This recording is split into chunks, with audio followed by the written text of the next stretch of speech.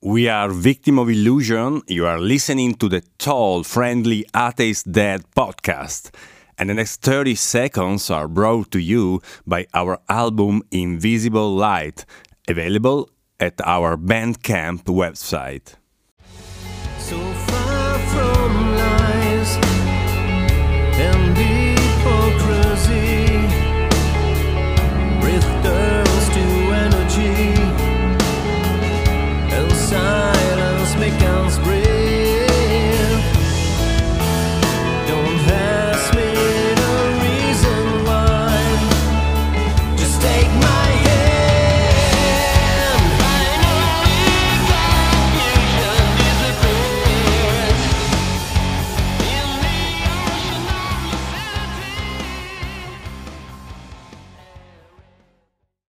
Hello, my name is Damien, the Tall Friendly Atheist Dad, and host of the Tall Friendly Atheist Dad podcast. Greetings from Australia to wherever you are in the world, whatever time of day it is, and whatever you happen to be doing. I hope you're well. It's a pleasure to have with me my old sparring partner, my old buddy, almost literally from the other side of the world, Lewis Ungett. Lewis Ungett, how are you? Hey, I'm doing good. How are you doing, Damien? Fantastic for well, at the time of recording, a Sunday morning. down here in sunny Melbourne. I don't know when I'll release this episode, but yeah, well, right now it is.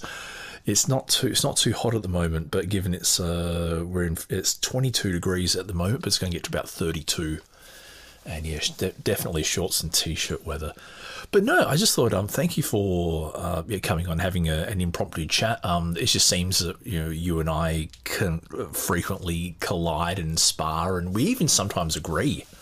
Strangely enough as well, Lewis. But yeah, no, I wanted to have a brief chat with you first. One of the topics that we have been discussing has been the idea of a global flood. And I think the last I think our recent argument was that what would it take for me to accept evidence of a global flood? And one of the things I raised was both a genetic and a cultural bottleneck. So the idea is that, so let's say you do have a global flood that has killed a very large percentage of humanity. If you accept the biblical interpretation, there were only 8 people left, but in some other retellings of this of the story, either more people or less people survive. But from one of the things I take as evidence against the flood is that we don't see either a cultural or a genetic bottleneck. Now, what say you to that, Lewis? Well, so I think from a cultural standpoint, so just in fair disclosure to your audience, a lot of Christians are young Earth creationists, so they believe the world is roughly. I'm going to counter you on that. Would you say a lot are? So a lot of vocal ones are. I don't know what percentage of the church is, but like when you typically go online, it's funny. We've talked about this in the past with atheists, and there's a certain type of person that you often come across that says they're an online atheist, and I think the same is true for Christians. And a lot of those people end up being young Earth creationists. It's probably not a giant percentage of the Christian church as a whole, but it's in terms of vocalness online, it's a decent. I will agree with you on that. Yeah, if you jump online, it's more like the very strident, very in your face kind who are the who are the creationists. So what I was saying is I don't fall in that category. So I'm open to, I think the Bible's non-specific in terms of age of the earth. And I'm open to Noah potentially being much further back in history than we typically would give credit for. So now with that being said, because you recently had a chat with Apollo Jedi. Yes, I did. On this topic, I call him a buddy as well, and I was very interested in the way. And Apollo Jedi's thing is that he is a creationist literal. Well, he calls himself a contextualist. I'd probably say he's more of a literalist, but anyway, but he's a presuppositionalist, where he assumes as close to literal as reasonable interpretation of the Bible. Yes, is the way I read it. Yes, very very literal taking of everything, and therefore very young Earth-ish with regards to the Bible. I did have a discussion with him. I made the case that I think the Bible's non-specific on that and allows us to not be as fixed in terms of when things happen. So I'm totally open to Noah being 10,000 years ago or however long back. And so when I look at the question of, so I think there's a few things when it comes to culture bottlenecks and genetic bottlenecks. I do think that whenever we're talking about distant past, there should be a certain level of humility with regards to what we think we know. And I think that the best people in science would say that as well, is there's some certain things that, hey, we think we can conclude, but every once in a while you hear new scientific discovery. Oh, this happened way at a completely different time than we thought it did, or whatever. So, that's not a rare thing for things to be rearranged. So with that in mind, when I look at like the genetic bottleneck question, I do think, number one, a little bit of kind of scientific humility, and understanding that we don't necessarily know everything with regards to when it happened, where, but I will say even atheists agree that that the original human beings were, a relatively small group of people, maybe not 8 people, maybe 1,000 or a few thousand people. But I think you would agree that humanity didn't evolve out of multiple locations throughout the world. It evolved out of one particular area at one particular time.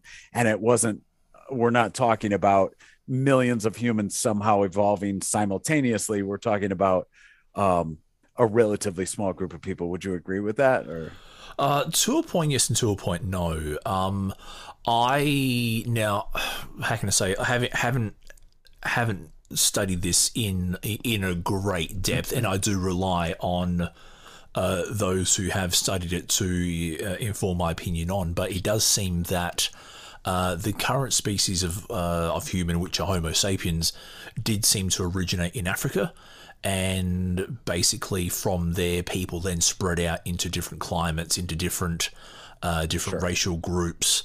Into very far-flung locations, and particularly at a time when land bridges were fairly common as well, which is how people got across the world, got across continents, that kind of stuff. But one of the things you have to realize is that evolution happens to populations, not individuals.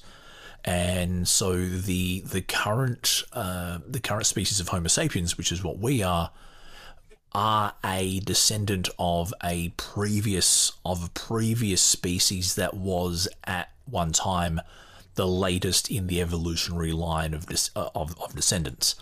And if I'm not mistaken, that was Homo heidelbergensis, or Australopithecus came before Homos. I forget exactly which one that Homo sapiens came from, but it was either Homo erectus or Homo heidelbergensis.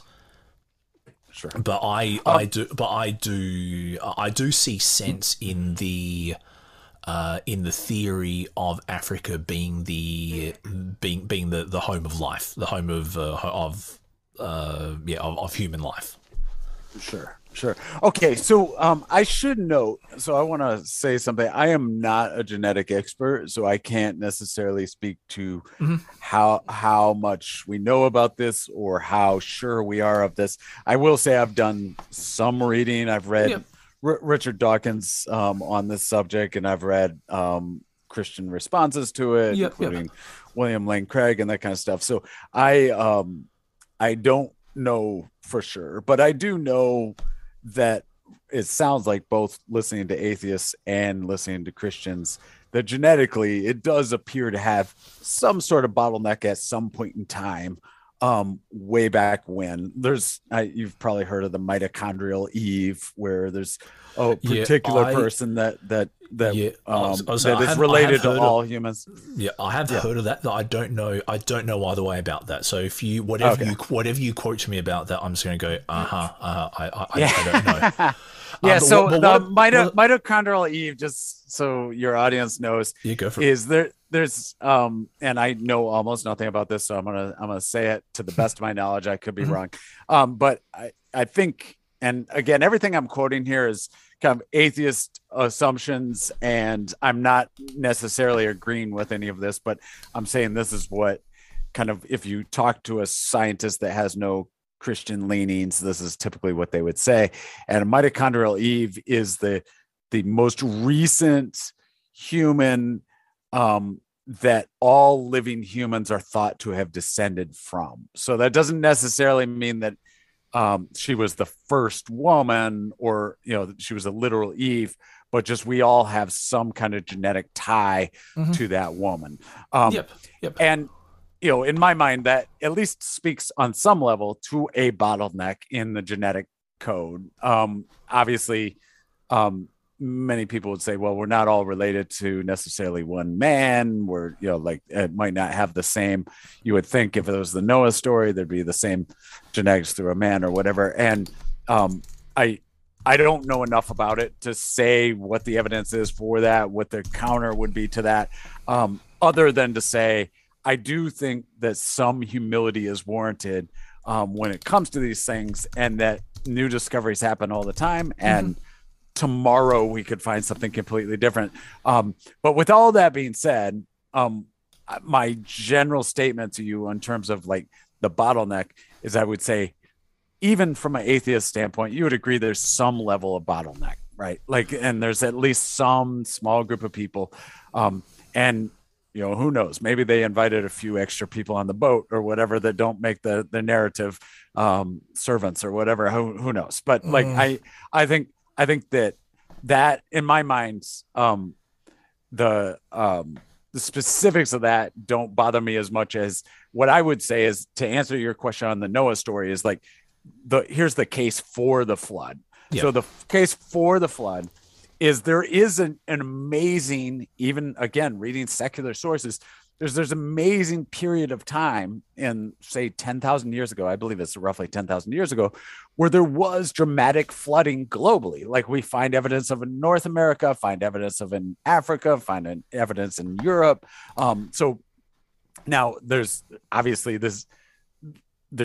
we haven't explored the entire world, and we don't know everything everywhere. And there's places where it's clearer and places where it's not as clear. But I would say there's, even from a secular standpoint, there's general agreement that there was this period or this moment in history, whether it was on one day or separated by years, that's not particularly clear. But I would say there's evidence of a global flood globally. Now, whether, like I said, when you think about things happening, this is where like humility comes in, is we can't date things to the day, right? So we can't say, oh, there's evidence of a flood in Western North America and in Africa and in Europe, and they were all in the same general time period. We can't say, did they happen in the same 40-day period, or did they happen in different 40-day periods or whatever? Like, we can't really answer that question, but there's some evidence of it, right? So I think that's an interesting point. So, talking about the genetic bottleneck, talking about archaeological evidence, I would say that's there. Now, the other thing that I posted on my Twitter that I think you commented on and kind of got our conversation started was the other question that you mentioned, was this cultural bottleneck. Yes. And I think that it is amazing when it comes to the flood story that every culture you go around the world, there's so many different examples of these flood stories. Many of them are very similar. So like, one of the crazy things about North America is the Mesoamericans, like the Aztecs and the Mayans and the Incas, they have a flood story, and it's amazingly similar. I mean, it's different, but it's amazingly similar to what we had coming out of the Jewish tradition and the Babylonian traditions. It's an amazingly similar there. So there's a lot of different touch points around the world. So in my mind, like, if to circle back and kind of sum all this evidence up, I would say if there was a flood, a global flood, a long, long time ago, you would expect there to be some kind of memory of that globally. You would expect people from all around the world to kind of remember that. Obviously, stuff gets lost when you don't have written traditions. You start to lose memories. Wars happen. I mean, the truth is like in many ways there's some of the most important history that's ever happened we've lost because people didn't write it down. The people that were responsible for carrying it orally, et cetera, lost it. And with all that being said, if all this happened 10,000 years ago, which is more than recorded history, I mean, the oldest recorded history we have is 6,000 years ago.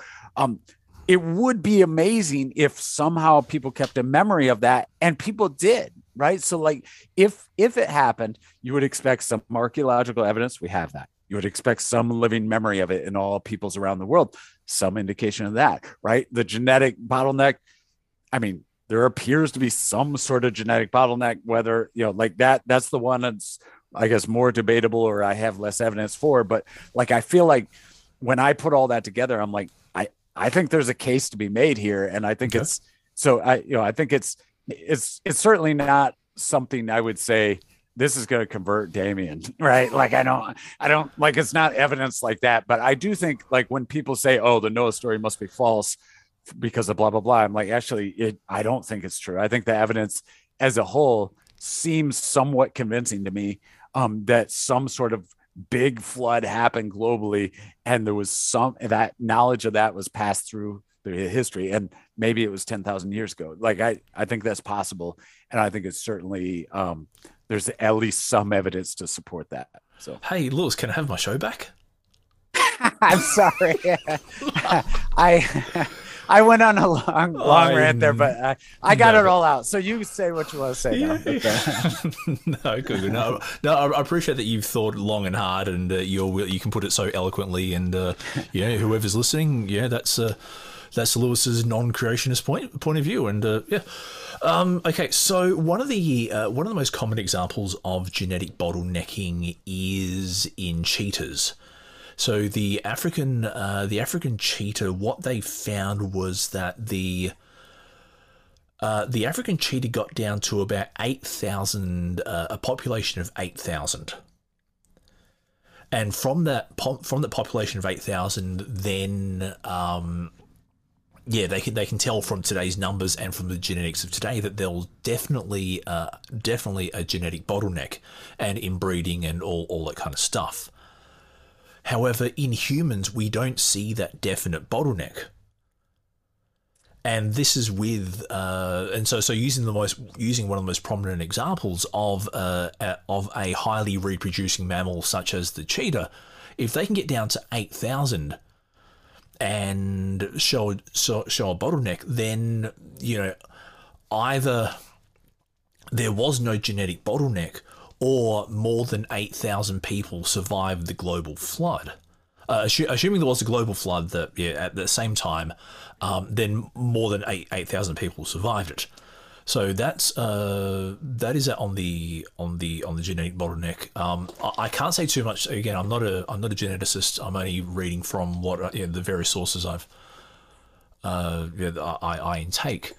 But yeah, we don't see that definite bottleneck that happened in cheetahs and other mammals. Regarding the archaeological evidence, the problem is that the stories are so disparate that if you try to put them all together, the only things that you have in common are that there are humans and that there is water. In some instances, one deity gives a warning. In some instances, multiple deities give a warning. In some instances, there's no warning. In the biblical account, it is one man who has his family. In other accounts, it's one man who is suffering punishment from the gods. In another account, one of the things in one of the ancient Chinese accounts, they actually dig ditches and canals to channel the water away to thwart the gods' plans to wipe out human civilization. So, if there is I suppose a cultural memory, the problem is that they're so disparate, as to be wholly irreconcilable, except down to the very basics that they're humans and they're water, and water is involved. And to me, the problem is that this is what we find in all cultures, is that every culture has humans and it has water. And so it's, I suppose the other thing is that every culture really only knew of the world as far as they understood it. So, for example, the Mesoamerican people had no knowledge of Australia, and likewise, the people in Papua New Guinea would have had no knowledge of the people in England. So, for them to say it was a global flood because each culture has a mimetic idea of a flood, what's not to say that every culture had at least one large-scale flood that wiped out a whole lot of people. They all happened at various times, and so when we put this patchwork of stories together, it just becomes so, it's, as I said, like the only thing to me is common is humans and water. And the other thing I would expect with a cultural bottleneck is why haven't other stories also carried across? So let's say, for example, the idea of disbursement from Africa, or comets coming down, or dinosaurs, or stuff like that. It just seems to be it just seems weird that the only thing that seems to have carried across is the idea of a global flood, not the idea of being dispersed. I know in the Bible you have the story of the Tower of Babel, which explains how different cultural groups came about. But surely, if there was something as catastrophic as being forced to migrate, then why wasn't that also part of the collective cultural memory? Okay, so don't you think, like, how many good histories do we have from 10,000 years ago, right? So let's say 10,000 years ago, the Egyptians. I'd say the Egyptians have a... Well, we don't have history from 10,000 years ago with the Egyptians. I think their furthest theirs goes back is like 5,000 or 6,000. Definitely doesn't go back 10,000 years. So we don't have anything. I've read stuff that would counter that. I know they are one of the most preserved, most well preserved cultures that from the ancient times that we can study. Yeah, we definitely do not have 10,000 years ago. The oldest so Egypt, in as far back as it goes, is roughly 5 at the most 6,000 years ago. But we don't have good narratives from 10,000 years ago. We just don't know what happened, right? And I think that one of the things that happens with any kind of oral history, when you don't have things written down, is it does, over generation after generation after generation, it's that game of telephone thing where it does take on slightly different tellings, slightly different stories, matches with, you get a new, we conquer your land has one God, we have a different God, we kind of mesh the two stories together, we change the God that's in charge of it, or we have a different attitude towards escaping, and we modify the myth a little bit. So I think it shouldn't surprise us that even a real history that happened 10,000 years ago, it shouldn't surprise us that it is different where you see this pop up. But I don't think it's good for us to emphasize the differences. I think what should be shocking is the similarities. Right. So the differences are expected, but what are the chances that you come to Mesoamerica and you have a very similar story where the gods warn the person of ahead of time and they do something similar on the approach? And what are the chances that, in the Hindu culture and in the Japanese culture, in so many of these cultures, you emphasize some of the differences. There's a ton of similarities between a lot of these stories, often with big global flood, righteous person warned ahead of time by the gods. Like that's a very common theme throughout. But it's also a very common theme in religion that the gods and humans contend with each other as well. So the idea that the gods warn people or the gods send the flood as punishment, that is also I suppose what I'm trying to say is like I see the idea of localized flood events being, I suppose, assuming these localized flood events happened, to explain certain cultural values or myth theme within their culture. Again, like if you break it down to what's similar, the only thing that's really similar is water and humans, because in some versions of the flood there's no animals involved, and some there are. In some it's not a boat. In some it's a canoe. If you say I'm going to take every single flood myth and anything that's not 100% the same in all of them, I'm going to throw out, you're right. But what I would say is the similarities in a lot of them are striking and amazing, right? Okay. So like I think that, and also from people that didn't have a connection, right? The Mesoamericans should not have been talking with the Hebrews, right? You would expect, okay, Babylon had their myth and the Hebrew one, the Hebrews had their story. You would expect those, maybe they talked to each other, right? Like maybe there was one copied off the other or whatever, right? But you wouldn't expect that with the Mesoamericans. You wouldn't expect that with the Hindus or the Japanese. And it's like, how did they get that story? Like what? Like why is there? So I think that in my mind, the similarities shouldn't be downplayed. Like there's similarities that are common in a lot of these, not 100% of them, but common in a lot of these that I think are significant and can't be very easily dismissed. Okay, there'll be the two final points I want to make about this global flood idea. That then we'll move to the next topic. By that logic, then, Lewis, we should also expect to see winged horses, because in many ancient cultures they had the idea of winged horses. So you had the Greeks, you had, I think it was the centaur, you had Islam with the al-Buraq that Muhammad flew in his night journey. The angel Gabriel also had a winged horse. I think there was a couple of other cultures that had winged horses as well. So can we then not argue that because all these different cultures had ideas of winged horses, therefore winged horses existed?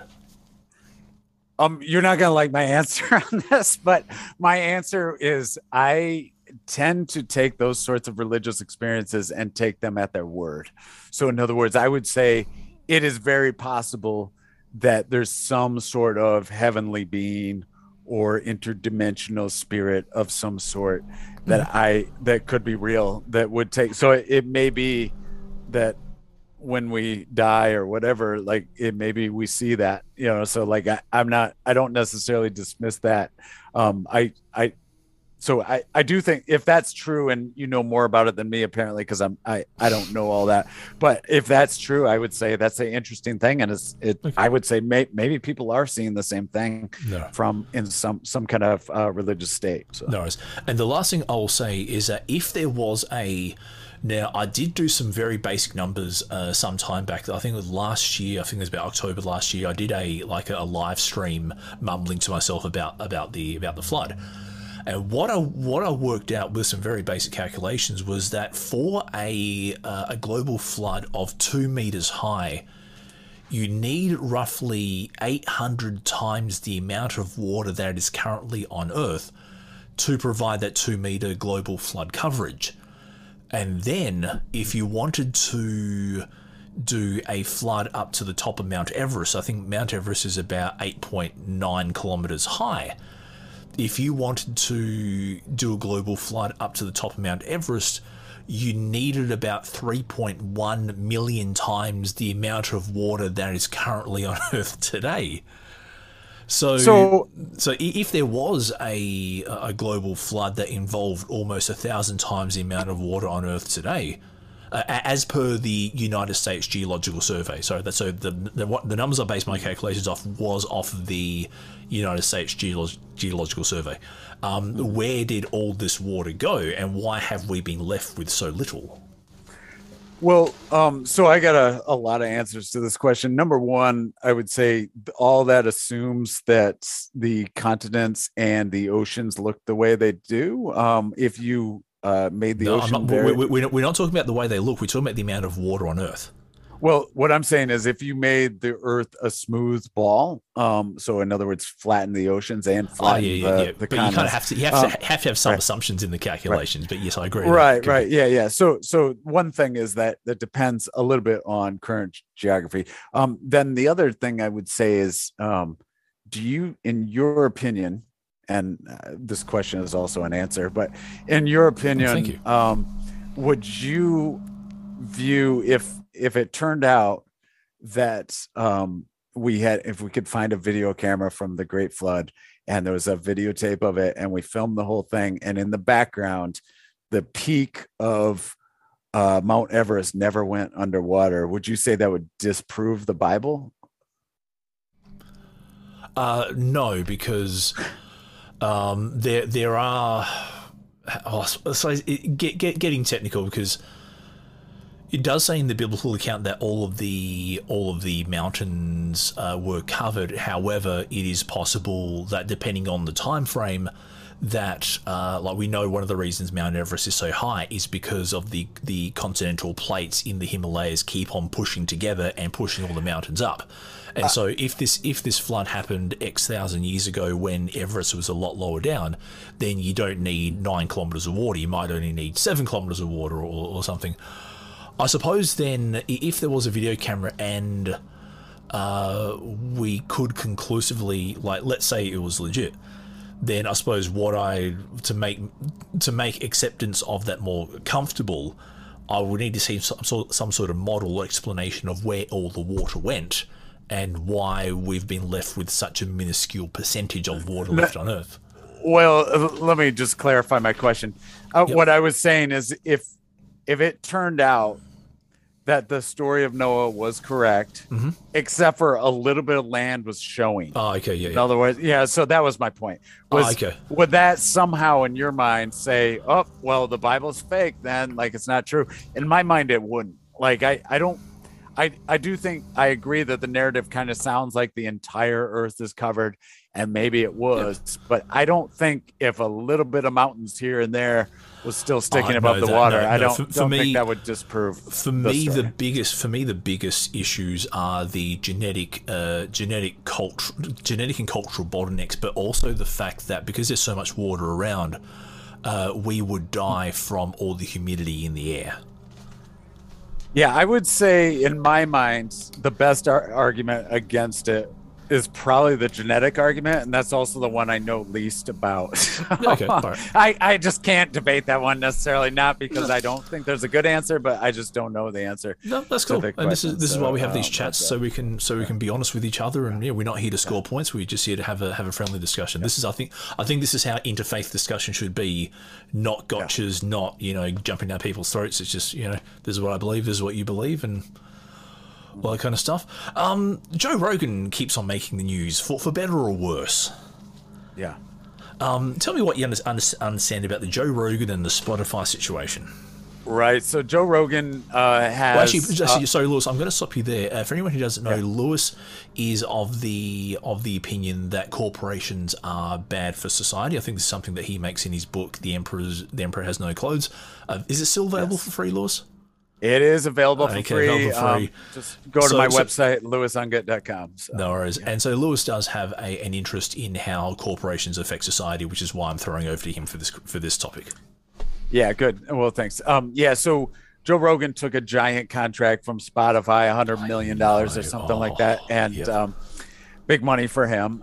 But he has predictably run into all sorts of problems with this. He's fairly against the vaccine, at least for young, healthy people. And then recently he got this scandal where he had used the N-word in various times in the past. He kind of apologized for the vaccine, and then he very much apologized for the N-word recently. And now it's kind of defense mode for Spotify. I totally agree with you that the implications of him working for a corporation are not small implications. Actually, that's Lewis, clearly. Can I pause you there? I don't think he actually works for Spotify.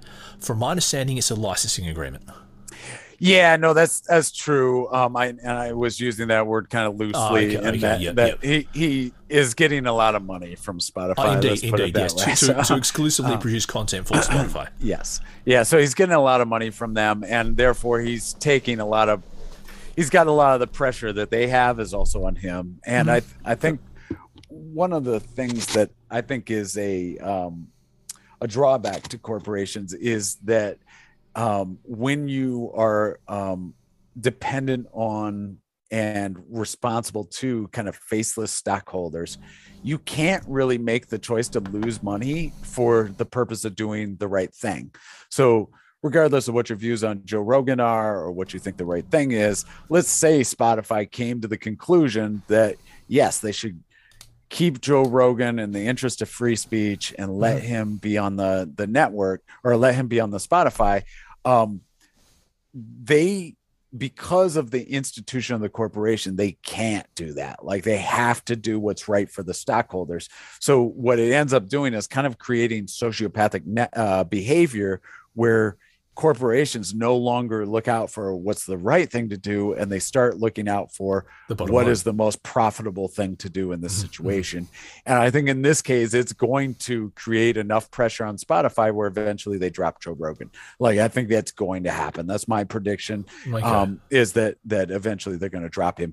Now, what is my personal opinion of Joe Rogan is I think it's complete garbage accusations. I think you should be able to discuss the vaccine regardless of what your opinion is. And I think you should be able to have people on. He's actually, if you listen to his show, he's had people that are pro-vaccine, people that are anti-vaccine. So he's not like this guy that's only doing one thing.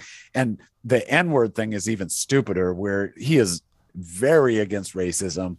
He's never been racist as long as he's had that show. The only time he used that word was quoting other people or talking about the word as a word. He never was like calling black people the N-word or anything like that. So that whole argument is ridiculous. And so anyway, the whole thing, like if I owned Spotify, I of course would not get rid of them, but unfortunately they're owned by a giant corporation that is probably going to get rid of him eventually. That would be my guess. So part of the Joe Rogan controversy was that Neil Young, him who was famous, I reckon 50 years ago, he basically demanded Spotify pull his music from their streaming services over the fact that Joe Rogan isn't towing the line, about mandates and vaccines and all that kind of stuff. Now, I haven't listened to I listened to clips of Joe Rogan, but I wouldn't say I'm across everything he says. But I think we need, as a society, we need to handle contrary opinions a lot better than what we're doing. Yeah. This is stupid where, if you say something even slightly negative against the vaccine, then you're seen as this right-wing tinfoil hat conspiracy theorist. But I'm also of the opinion that people should cop their lumps as well. If Joe Rogan says something stupid and dumb, then he should be rightly criticized. If he says something smart and brilliant, then he should be lauded. But I don't think... One of the things I think corporations suffer, and I think you touched on this, was the fact that they're, in a way, beholden to the bottom line. And part of the bottom line is affected by opinion. If you look at the stock market, you'll see, almost every month or something, that some sort of jitter, some sort of fear about something causes the stock market to go down. Like, that thing may not have happened, but it's the fear of that thing happening. And so sometimes all you need is a very very, how can I say, very active presence on Twitter to put pressure on and it's like, no, and one of the things I talk about in my book is that the left is much better at pressuring corporations. So what you almost always see is corporations at least publicly going left, right? Yes. So like the right is bad at boycotting, pressuring, using Congress, and like they're just bad at putting pressure on corporations. So as a kind of a safe way to go, corporations almost always publicly put a left-leaning face on, right? So they publicly say that they're for Black Lives Matter and the LGBT movement. Just publicly, that's what they do. Now in reality, they don't care about either side. I mean, they're I said, they're sociopathic. They're just about money, but publicly that's the stance they typically take, which is why I think Spotify is going to probably back off Joe Rogan. And honestly, I think Joe Rogan will probably do fine. He can go independent. I think so too. And probably make even more money doing that. So. Yeah, I think so. No, I think I do like Joe Rogan as a podcaster, and I think he makes good points on both sides. And I think the fact that he is willing to interview people of both sides of a certain opinion, I think that makes him one of the best, one of the best out there. Because speaking of corporations getting a little bit too heavy-handed, what we see in Canada with the trucking convoy protest. That GoFundMe is I suppose dicking around with the money that's already been donated. Yeah. Now you are geographically closer to the to the situation. Would you like to tell me? Yeah, I'm about 6 hours from Ottawa. That's my drive, so it's not. I could drive up there right now. But my understanding is that a whole lot of truckers are converging on Ottawa for the purposes of protesting.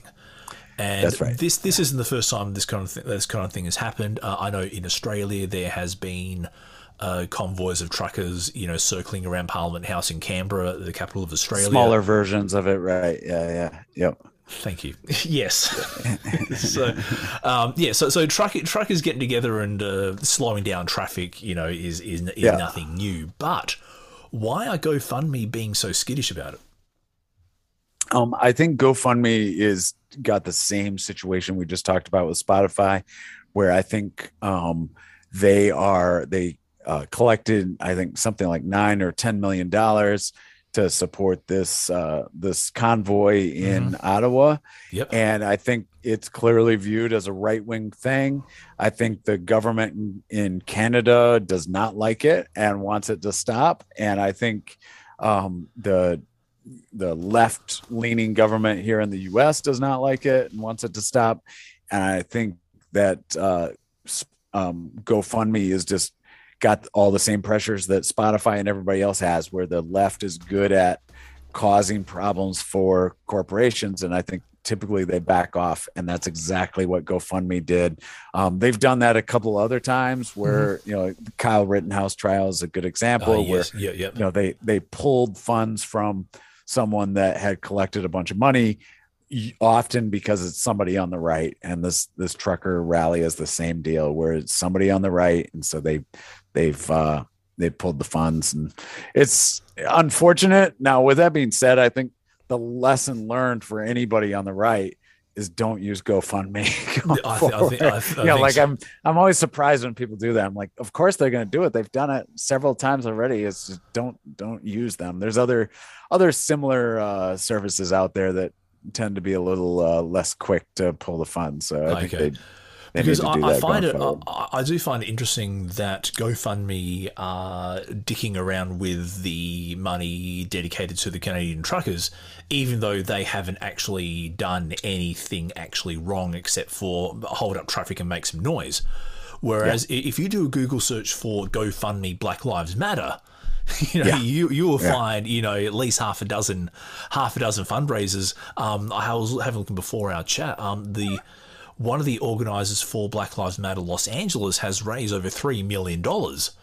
Yes. And yet we can point to a whole litany of, number of businesses that have been destroyed, people who have been assaulted, all this kind of stuff by people in the name of Black Lives Matter.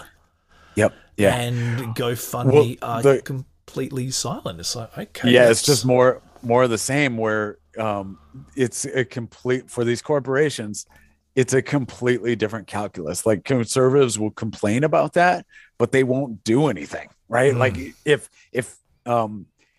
the fact that these guys used GoFundMe to raise that money shows that, because GoFundMe did the same thing with Kyle Rittenhouse. They did the same thing with pro-Trump stuff, the Stop the Steal stuff. So they've like done a bunch of stuff already, and conservatives we're so used to corporations screwing us over that we keep using them. It's like Amazon does that all the time. These corporations will basically silence and blackball us, and we don't protest them. If this was a liberal rally, they would never use a corporation that had screwed them over a couple times. So like, that's the crazy thing, is like there's a different attitude on the right and the left towards corporations, and the right is kind of like this dog that's been beat too much or whatever, that just submits and backs off every single time. And it's, you know, it's frustrating to me. And this is where, like, my book, for example, I don't use Amazon. I refuse to sell it on Amazon because of some of the stuff they've done to conservatives and people like me. Like, I'm just like, why should I support them in any way, even if it's just a small amount? You know, like I don't have any desire to support them. So, but in general, the right is bad at that. We're just terrible at leaving them with a cost.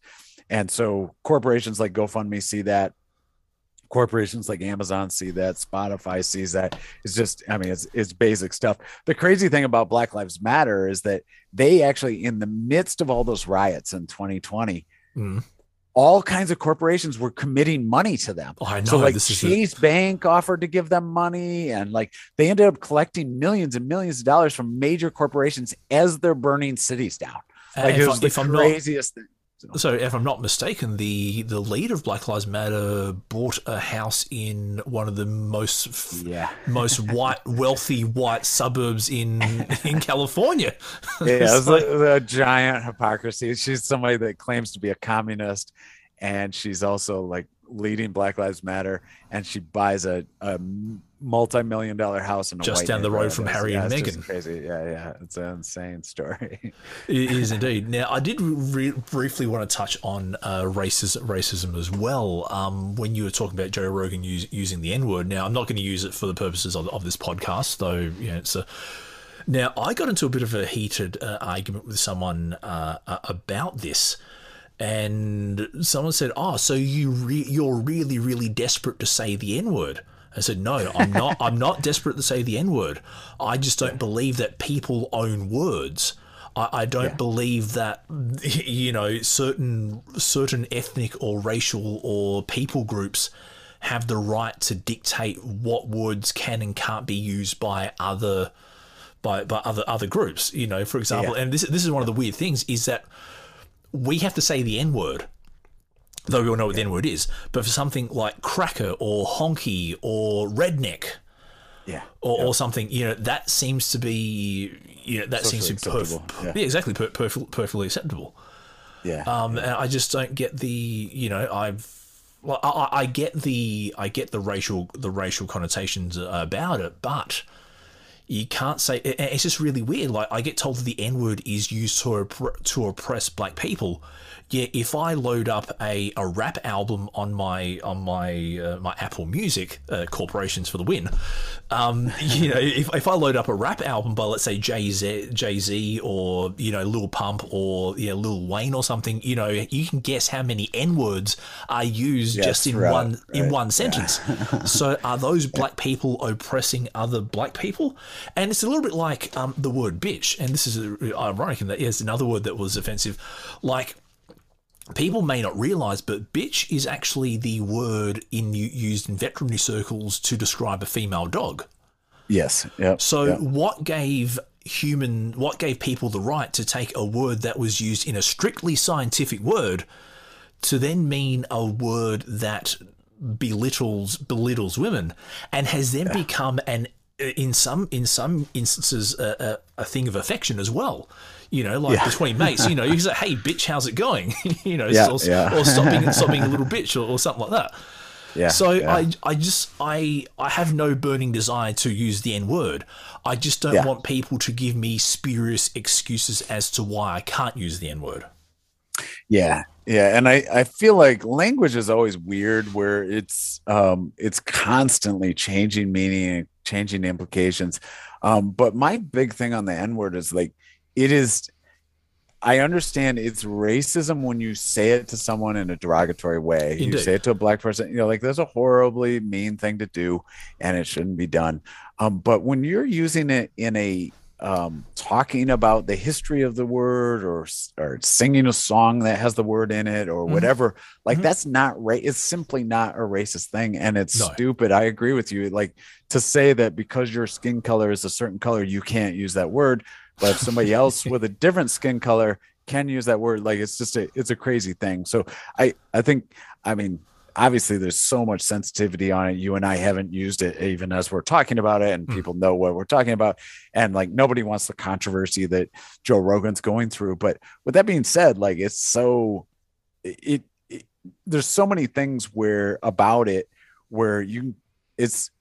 everyone knows how ridiculous it is, and yet we all kind of go along with it. It's not a magic word and nobody owns it. And like just I would say in general, don't be racist and don't be mean to people exactly based on race, but that word is, people treat it with this weird reverence that I think is not reached warranted. A point of ridiculousness. Well, like I was watching a video from I don't know if he's still got a big profile, but there was a YouTuber called The Amazing Atheist.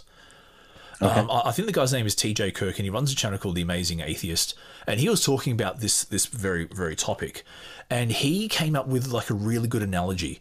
He said, which is more racist? Now I'm going to use the word Negro. Negro Jim from Huckleberry Finn is my favorite character in the book, or black people don't deserve the vote because they're so dumb and stupid. Which one of those is more racist? and it's clear that the idea that black people shouldn't vote because of their perceived lack of intelligence is more racist. But if I said Negro Jim is my favorite character, you use the word right. Yeah, exactly. Yeah, so that's kind of where. You're right. It's the intent and the meaning is so much more important than whether or not you actually use the word. There's no question. And one of the things I also wanted to briefly mention about as part of my PlayStation membership, Sony, another corporation, thank you very much. Love corporations. They're unavoidable. Every month on the PlayStation Network, they give out free games. One of the free games they gave out recently was a game called Mafia 3. You can kind of guess the idea of the game. It's called Mafia. It's the third game in the series, and it's set in Louisiana during the 60s. And one of the things that they say, like during the loading screen, is that, they haven't pulled any punches with regards to racism, and to hide the racism is to commit an injustice against the people who suffered racism during that time. And so when you're playing the game, it's a bit like Grand Theft Auto. If you play Grand Theft Auto, it's an open world game where you can go down streets and come across non-playable characters, and you overhear conversations, and you'll hear lots of references to colored folks. So the character you play is black. And as he's walking down the street, you'll hear, why are they letting coloured people in now? And like if you walk through a warehouse, you'll see like a shower for whites and a shower for coloured people, and stuff like that. And I think it's great how they haven't shied away from what it was like at the time. And I think by not shying away, it's actually an educational experience. So for me. For me, being in Australia, I've only been to America once when I was a wee little boy. I don't have I don't have a deep concept of what the racism was like. But if you can show people through things like video games or films or stuff like that, then I think that's a better way of teaching people about racism and the evils of racism, rather than cowing people into fear because they use a particular word, even though they didn't use that particular word in any hostile or derogatory way. Yeah. The crazy thing is, when I was a kid, so I was growing up in the 90s, my people, it's not like racism wasn't considered wrong by everybody in school and media, etc. And it's not like people didn't talk about it. People did, right? So there was widespread knowledge of, hey, don't hate people based on race. A lot of bad things happened in the past. There was discussions on, segregation and all that stuff. And yet there wasn't the same. It's almost like things have gone backwards, where now people are focused on minor microaggressions. And they're focused on their feelings. This is the thing. They're focused on, because I'm offended, my offense is the standard by which you should modify your behavior. You're right. It's not so much what you intended, it's what it made me feel like. So even if you're the most opposed to racism as possible, but we heard this conversation and you said it was okay to say, your favorite character was whoever from Mark Twain, and that made me feel bad. Therefore, like, I want to cancel you just based on my feelings, not based on what you intended, but based on my feelings, you should be canceled. And I think that, unfortunately, that's where we are as a society, where it's no longer internet outrage culture. It's no longer about what was intended or where your heart was. It's, did you use the right words? Or what you're like as a person in general. Because let's say I did say the N word, and people go, "Oh, you're racist." Well, it's very hard to be racist when I'm married to an Asian woman from overseas and I have numerous Chinese tattoos, and my best friend is Hispanic, converting to Judaism, and my neighbors are Indians. It's always really weird stuff. Yeah, it's crazy, and it's reached a point where I think it's less healthy. Like, it's almost where you would think the further we got away from kind of slavery and the Jim Crow laws and all that stuff, you would think things would get healthier. It's almost like it's gone backwards, where I feel like there's more race tension than there was when I was a kid. And I feel like I think we can sum that up in 3 letters: CRT. Yeah. Yep. Because I am all for the teaching of the bad things that white people have done to black people. I'm fine with that. I'd also be fine with, teaching of what white people have done to other white people as well. I'd be fine with knowing about what black people have done to white people, for example, in Zimbabwe, where the government has basically commissioned death squads to take over white farmers. Stuff like that. Yeah. It's not how can I say, it's we should learn. And that is, interestingly, the first chapter of my book is I talk exactly about what you just mentioned, is that the whole conversation around race and slavery and all that is very much focused on kind of bad ones. What Western people did to African people. And really, the real story of race and slavery is a global story that's happened throughout the many, many generations. And it's much more complicated than the story we tell. And I think it is important to have those conversations, because I think, unfortunately, one of the things that happens is you get true racism, but it's against white people, where I do believe we had in the US, I don't know if you heard about it, but we had a Christmas parade in Wisconsin where an African-American gentleman, well, I shouldn't call him a gentleman, monster, got in his car and mowed down the parade. He ran over little kids and stuff, killed at least 6-7 people. And he did it. We know why he did it, because he had rap songs about it, and he had writings and statements that he had made, but he hated white people, and he hated them largely based on, like you said, CRT and that kind of thing. And my understanding, he was also unhappy about the Kyle Rittenhouse verdict as well. Yeah, there's a very good possibility, because he lived near there and it had just happened, in the days prior. And so that's very possible that he did.